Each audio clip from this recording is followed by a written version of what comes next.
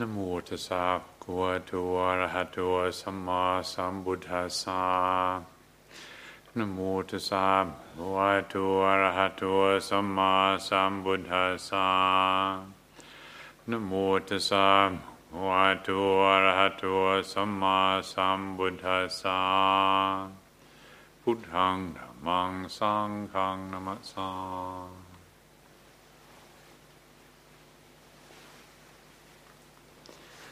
So it's the first Sunday of the month, and as is our tradition, I'd like to spend some time contemplating together the calendar page that we have on our Forest Sangha calendar, the month of November. And those of you that have turned the page will have seen there's a picture of the funeral procession for Ajahn Punyo's preceptor, isn't it? Venerable Maha Amon, who passed away 2 or 3 years ago now. And so this procession being led by Luang Por Liam and the senior Sangha at Wat Nong Prapong. And then a very fitting quote from the teachings of Ajahn Chah, which says, birth, aging, illness, and death, these are universal truths. See this clearly, acknowledge these facts, and you will be able to let go. So, this is, I would suggest, particularly important. We have a culture that has spent a long time and put a lot of energy into avoiding the whole subject of death. We call it death-denying culture, actually. And so, as I think I've commented before, I personally consider it one of the many, but one of the most significant gifts that Buddhism is giving to the West, is helping us to address this imbalance, this area of unawareness that has very significant consequences. And so as suggested in that teaching there of Ajahn Chah, that far from making us miserable, contemplation of death is what actually helps us learn to let go. And why is it that we are not able to let go and go with the actuality, the changing nature of life? Not just the seasons of the year, which is already difficult enough as it starts to get colder and greyer and darker. And probably more significantly, when the loss of friends and people move away or die, changing conditions of our health and our age, and all of these are obvious and inevitable, guaranteed in fact, and yet how much ability do we have to let go and go with these things? Isn't it the case that we all have a lot of resistance to change when it doesn't accord with our preferences? When change accords with our preferences, well, that's something else, isn't it? Somebody you don't like leaves, well, that makes you feel good. I'm pleased about that bit of change. Or when the winter passes and spring comes and then summer and whippy, we like that change. But that's not a wise relationship to change. So Ajahn Chah and all the great teachers, certainly in the Buddhist tradition, are encouraging us to pay attention to these universal facts. Birth, aging, illness and death, these universal truths. See this clearly, acknowledge these facts, and you'll be able to let go. So it's a pretty straightforward, clear teaching. So to acknowledge this, to say, well, this is not something that we have together at all. Funerals are regrettably inadequate rituals often in our culture. They're not for a lot of people, not an effective closure or support for transition. A lot of people are terribly traumatized by the loss that comes with death, and surely we could be doing better. Well, there are some cultures that do better and have been doing better for a long time, and so yes, it is something that we can, I would suggest, learn from these cultures. In Vietnam, for instance, I'm told, I haven't been there, I haven't seen it, but I'm told that it's quite normal to have your coffin displayed in the living room in your house. You show it off to your guests, like perhaps in England you have what do you call it, a china cabinet, and you have the bone china displayed for your guests to come around, and the family silver. Well, if you're in Vietnam, you have your coffin propped up in the corner, and I'm told they'll even take it out and lie in it and try it out. And I don't know whether you're allowed your guests to lie in it or not. That's not quite suitable, but in other words, it's not something that they pretend about in the same way that we do. And in the case of our own teacher, Venerable Ajahn Chah, I can remember even when I was living with him, and he was still very healthy and alive and active, he already had his coffin there. Somebody had made this stunningly beautiful coffin inlaid with mother of pearl. There's a particular style of craftsmanship in Thailand, I forget what it's called, but they do this very intricate mother of pearl inlay, very, very refined, and it was made by a prisoner, actually. He wanted to make this as a gift, as an offering, an act of punya, an act of merit-making, to give this to Ajahn Chah. And when I first saw it, I thought, that's not very polite, is it? Giving your teacher a coffin, kind of a bit insensitive. And well, that wasn't the case in Thailand. It was, where it's not a death-denying culture, with the traditional Buddhist wisdom underpinning a lot of the cultural values. This was okay. Death is inevitable, and so it was seen as a beautiful gift. If I remember correctly, I think I was told that the superintendent of the prison even tried to buy this casket off the prisoner because it was so stunningly beautiful, such a rare piece, but he wouldn't sell it. It was a gift to Ajahn Chah. So this is something we can do something about. We are doing something about. I have in my reception room, those of you that have been in there will see I have a nice little wooden box in the corner of my room with my tea lights in it that I use on the shrine. And that little box is actually intended for my ashes, which I hope Ajahn Abhinanda and Ajahn Punya will remember at the time. I hope it's a while yet, but the box was given to me by some good friends, a couple who some years ago, husband and wife, they wanted to make a gift to each other of their ashes box. Given the context of English society, it seems like a little strange thing to do, but these people have been practicing long enough, and they don't want this to be something that is hidden away. They're not indulging it. They're not morbid people. They're very beautiful people, very happy people, good long-term friends of the community. And indeed, these boxes were made by a good long-term friend and supporter of the monastery, a local cabinet maker who has a cabinet shop, who interestingly told me that he didn't just make these 2 boxes for this couple and the one for me. He decided at the time to make a whole string of them, some out of oak, some out of cherry, and various other different types of wood, and very beautiful, very, very nice handcrafted boxes. But what was interesting was, as he told me at the time, was the effect it had on the cabinet makers, the chaps who work for him. How to be occupied with making something that's directly to do with death, and how it's affected them in a positive way. Now, it may have affected them in another way if they hadn't been encouraged to think about it positively, because we do have definitely a very strong culture of avoidance of the reality of death. It's seen as morbid, it's something that shouldn't happen.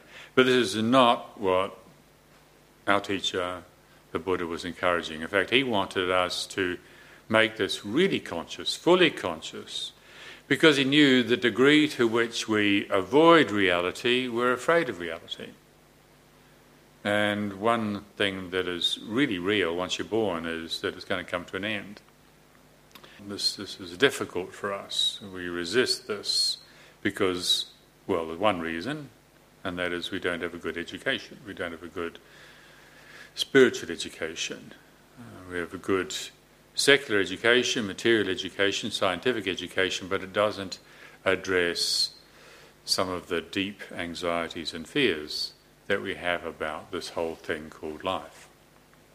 So the secular education, the scientific education definitely has its place, but there's also this other dimension which we would all appreciate, the spiritual education, the education of the heart itself, which is a different dimension, different frequency.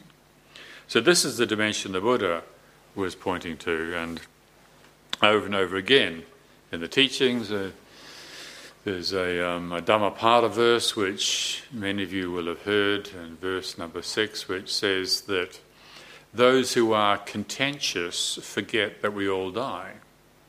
For the wise who recollect this fact, there are no quarrels. For the wise who recollect this fact, there are no quarrels. The fact of death, birth, aging, illness, death, these are universal truths. These are facts that,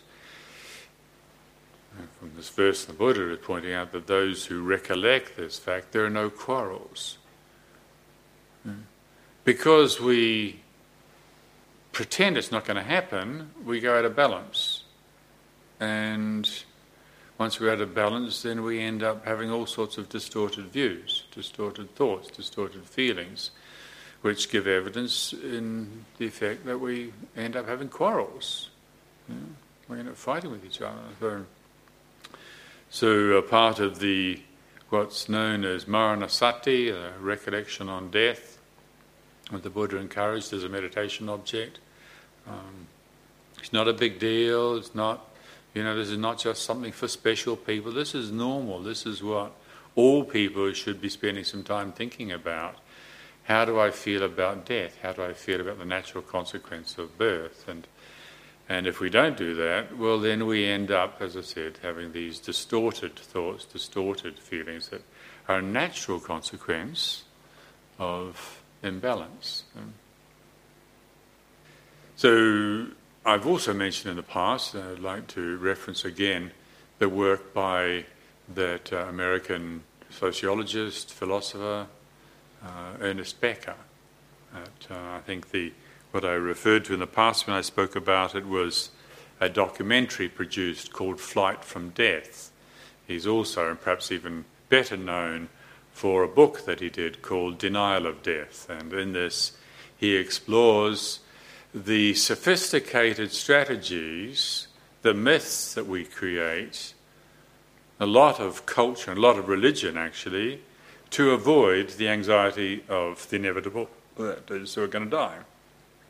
We all have these marvellous minds that can remember the past, and then based on our previous experiences of the past pleasure, we can extrapolate in the future and say, well, if I do that, I'm going to be happy again. If I do that, it'll give me a lot of joy and pleasure. But the other side of it is this intelligence we have, this ability to extrapolate in the future, means that sooner or later we're going to come across this thing called death, that it happens to everybody, and that fills us with anxiety. If we're not wise, if we don't have a wise perspective on it, if we cling to the fantasies we have about the future, then the chances are we'll cling to the feelings that come as a natural consequence of those fantasies, and we end up with anxiety. And so to deal with that anxiety, we have two options. There's the wise way and the ignorant way. The way of awareness, the way of unawareness.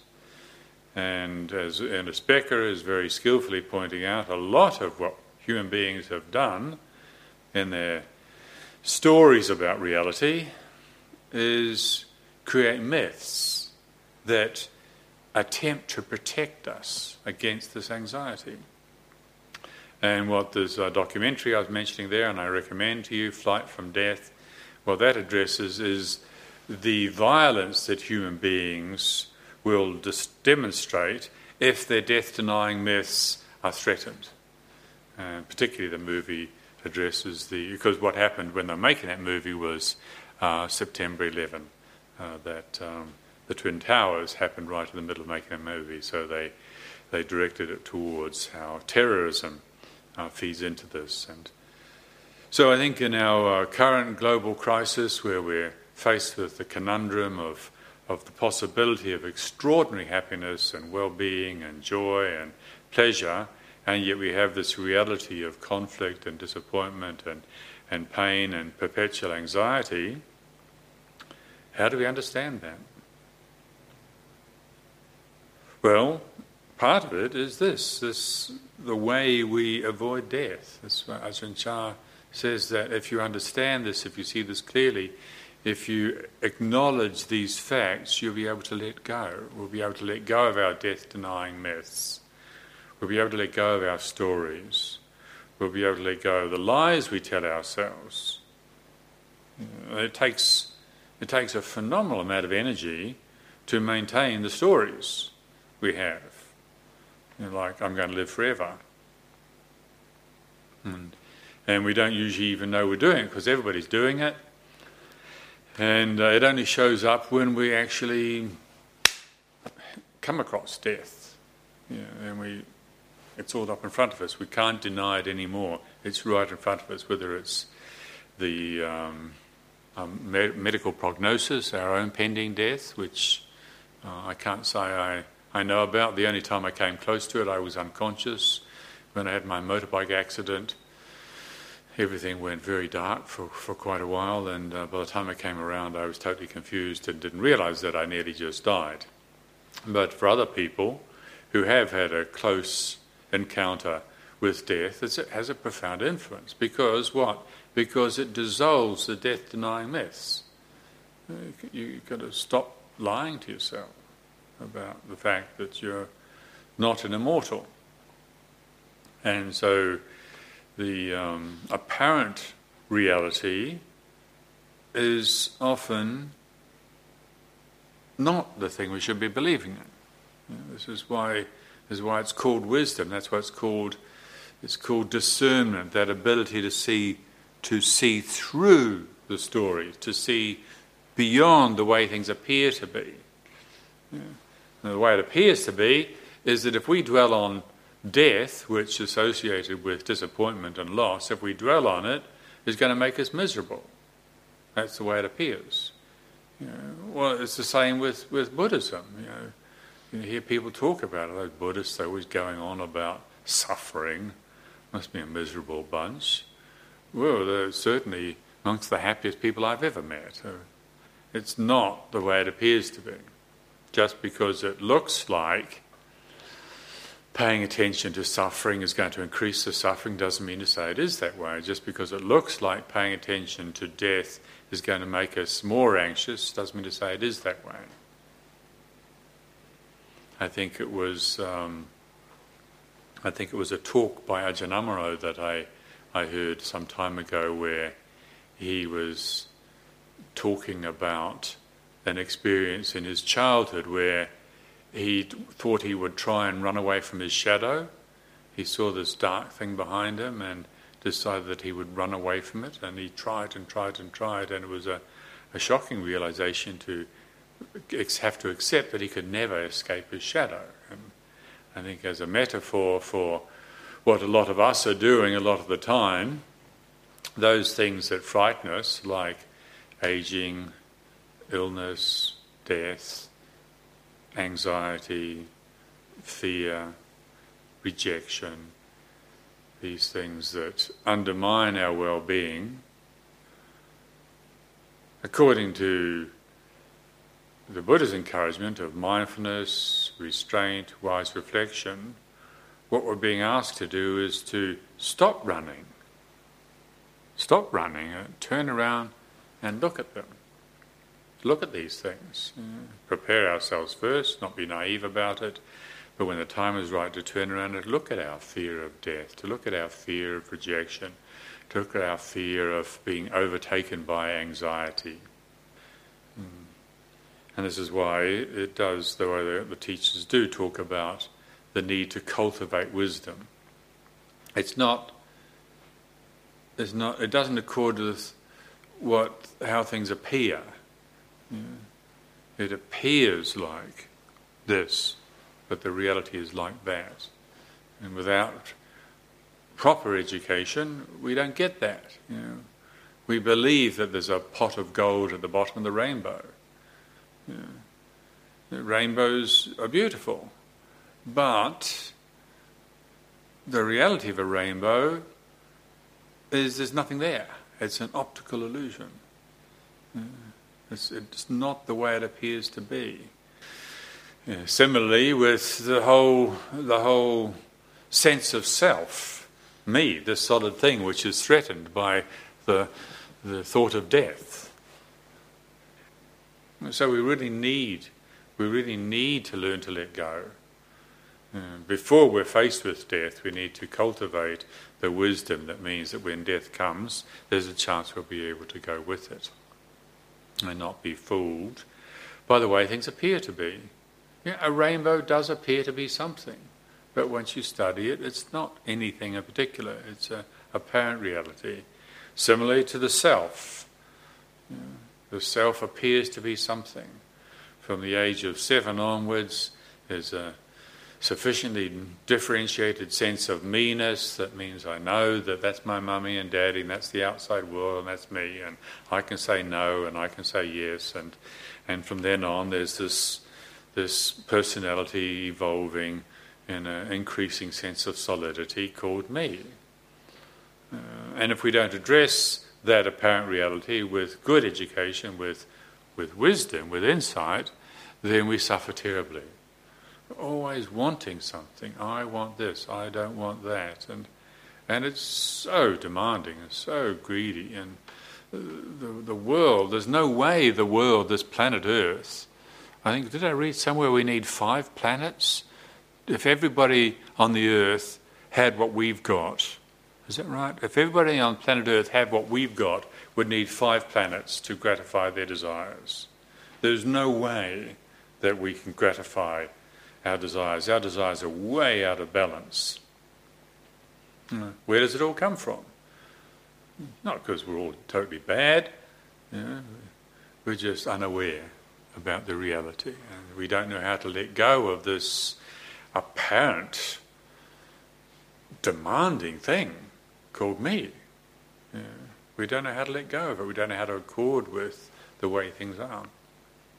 So this recollection on these facts, birth, aging, illness, death, this is one way that helps us let go. It's also one way that helps lead us towards peace.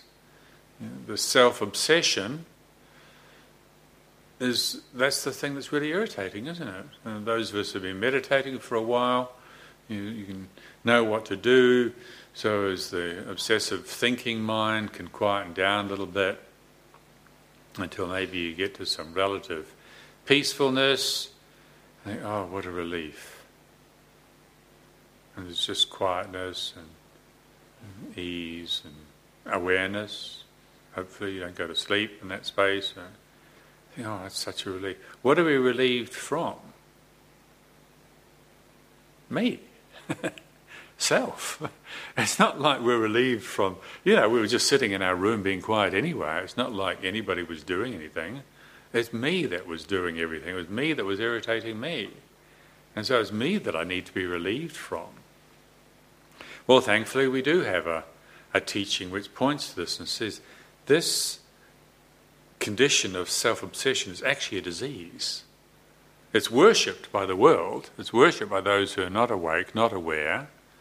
Self-obsession that's the preoccupation of most human beings. How to feed this obsession. And all of us who've come to spiritual training are aware how difficult it is. As soon as we we embark on this training, we stop feeding it, we decide we're going to sit still for a while. The knees hurt, the back hurts, the neck hurts, the head hurts, the mind hurts, the heart hurts, everything hurts. Why? We just stopped. All we did was stop. It's not like we're driving red-hot needles up our fingernails or something. I mean, that's a reason to get upset, but just to stop. And we can't do it. I mentioned recently that experiment they did in America, where at the university, where all these people had to do was to stop and not do anything but think. But rather than think, they would prefer to give themselves electric shocks, subject themselves to physical pain, rather than be faced with their own mind. It's an addiction, it's a habit, it's self-obsession, and it's a dangerous one. It always keeps us in a state of imbalance, and rather than accepting it, rather than owning it, rather than taking responsibility for it, we project out, we blame others, other individuals, and then collective others, and then the next thing you know, we haven't just got political parties, we've got wars, and they are really terrible, regrettable things. And where does it all come from? Self-obsession. And so, as I was saying, embark on the spiritual path, and we stop feeding it, we stop following it, maybe take on a little renunciation practice, just once in a while stop eating in the evening, stop listening to music, and just intensify a bit. And this thing called self starts screaming, I want this, I want that.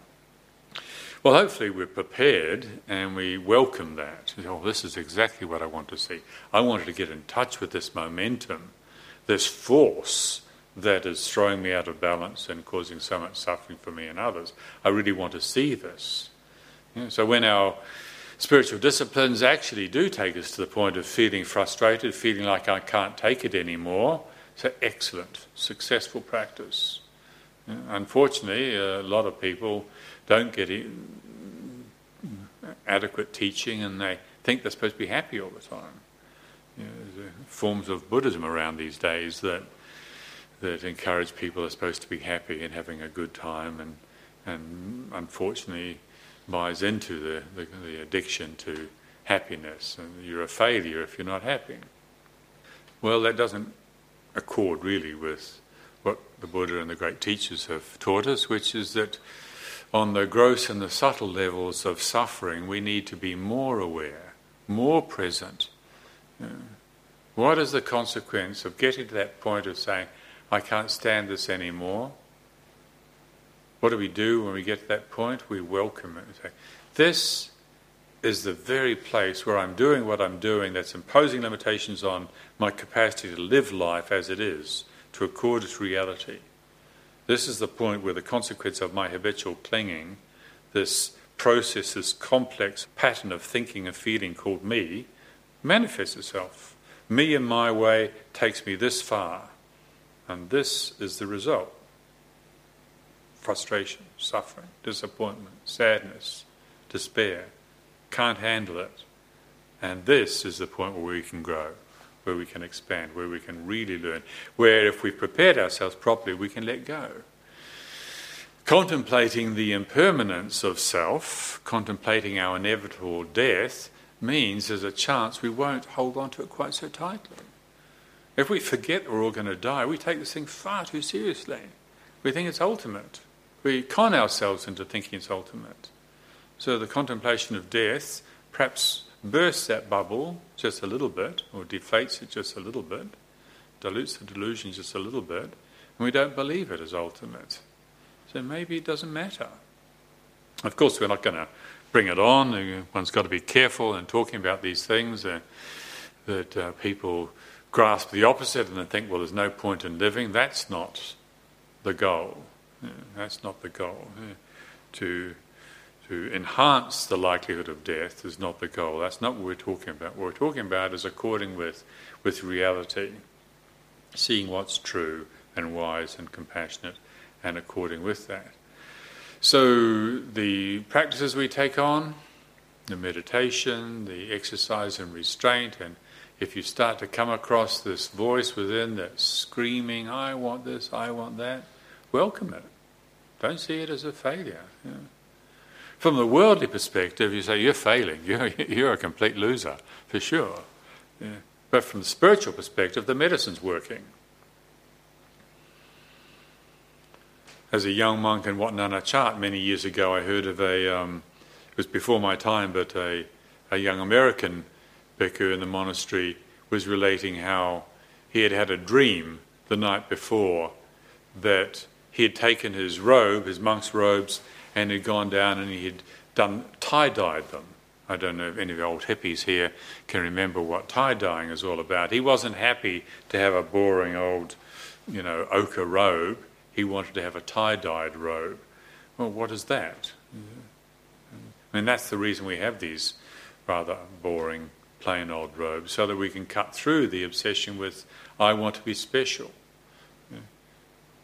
Everybody, every deluded ego, that's why we're all the same, really, because every deluded ego thinks we're special. Every single one of us thinks we're special. My ego definitely thinks that I'm special. It's the nature of the deluded ego to think that we're special. So even that, when we come across that, we start to come across our conceits and see how we want to feel special. Don't worry about it. That's the medicine working. That's good. So part of this message, a big part of this message is the last line of that verse by Ajahn Chah is that reflecting on this, acknowledging these facts, means we'll be able to let go. If we can let go, then there can be peace.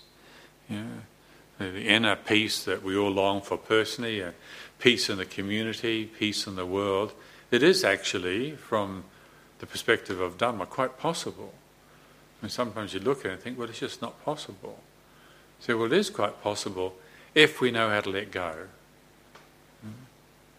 The unaware mind always thinks we've got to have more. I've got to have more. Clinging. My way. The Buddha's way is the exact opposite.